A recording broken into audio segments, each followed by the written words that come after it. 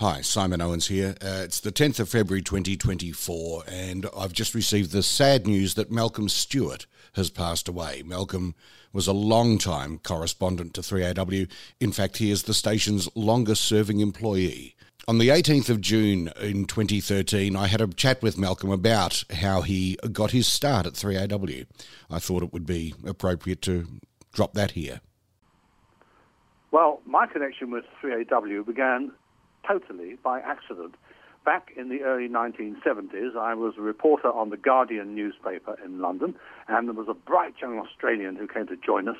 He was Peter Harvey, and, he went through the whole newspaper like a dose of salt. Peter and myself were actually taken on because we had a big popular newspaper experience, and the Guardian was a bit staid, a bit proper and all that sort of thing, and so they wanted people who were perhaps a little bit of a Rottweiler to join them, and so Peter and myself did.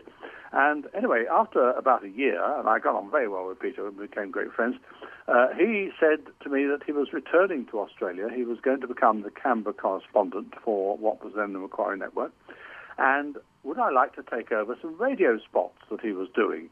And I said, yes, sure. And I did a couple of trials for news spots for the Macquarie Network. But also he said, well, there's this station in Melbourne, 3AW.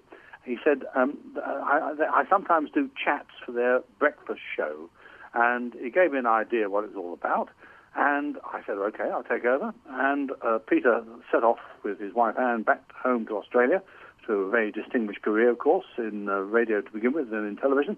And within a very short time, I was sent to The Guardian on the line of the QE2, which is going to sail to Israel, chartered by an American Jewish organization full of people who were going to celebrate the 25th anniversary of the State of Israel.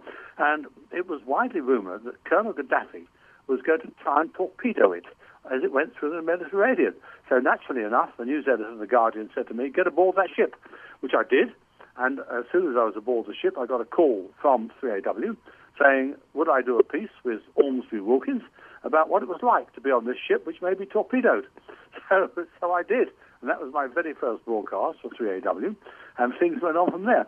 To begin with, really for about the first 10 or 11 years, I did pieces when they wanted me to do them. I was traveling all over the world, first of all for The Guardian, but then latterly for the Daily Mail, for quite a few years for the Daily Mail, which gave me the position of, being in places like Rhodesia, South Africa, East Africa, all that sort of thing, Pakistan, and obviously interesting places. And so Paul Barber, by that time, was the presenter, and so I did an awful lot of pieces for them, several times a week, very often, of course.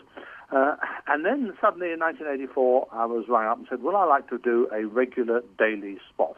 And that was with, I think at that stage, with John Blackburn and Bruce Mansfield. And I said, well, okay, yes, I think I can fit it in. And I've been doing it ever since. So here we are in, 2013. I'm still doing it every morning, every breakfast. And I've been doing it ever since then.